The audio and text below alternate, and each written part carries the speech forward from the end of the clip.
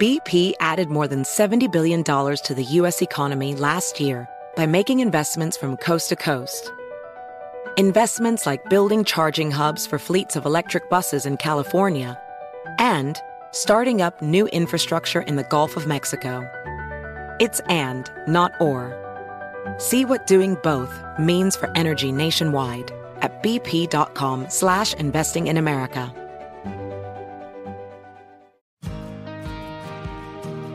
Hey, it's Rob Riggle. You may know me from my work on shows like Modern Family, The Daily Show, or movies like The Hangover, Step Brothers, or 21 Jump Street.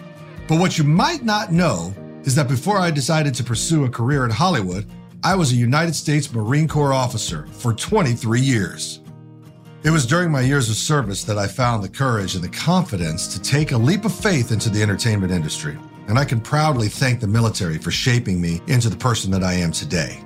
That's why I'm so excited to be hosting Season 2 of Veterans You Should Know.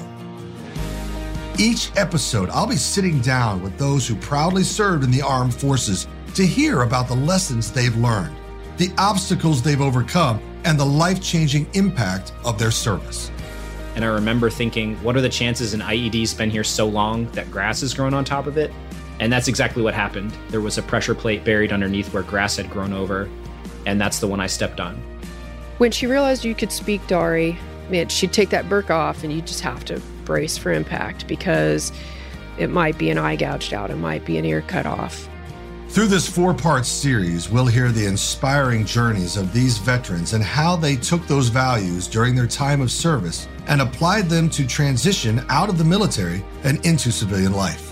One of my Marines introduced me to a Marine who was stationed in Okinawa, who was a music producer, and I ended up recording an entire album while I was in Japan. I totally treated it like it was the military, so I broke it down and ended up graduating in just 2 years, get that 4-year degree done in 2 years. Thankfully graduated with honors, I think because it was just so focused. Join me this Veterans Day, November 11th, for Season 2 of Veterans You Should Know. You don't want to miss hearing from these heroic men and women who fought overseas and continue to do incredible work to serve and support their families and communities. Starting November 11th, listen to Veterans You Should Know on the iHeartRadio app, Apple Podcast, or wherever you get your podcasts.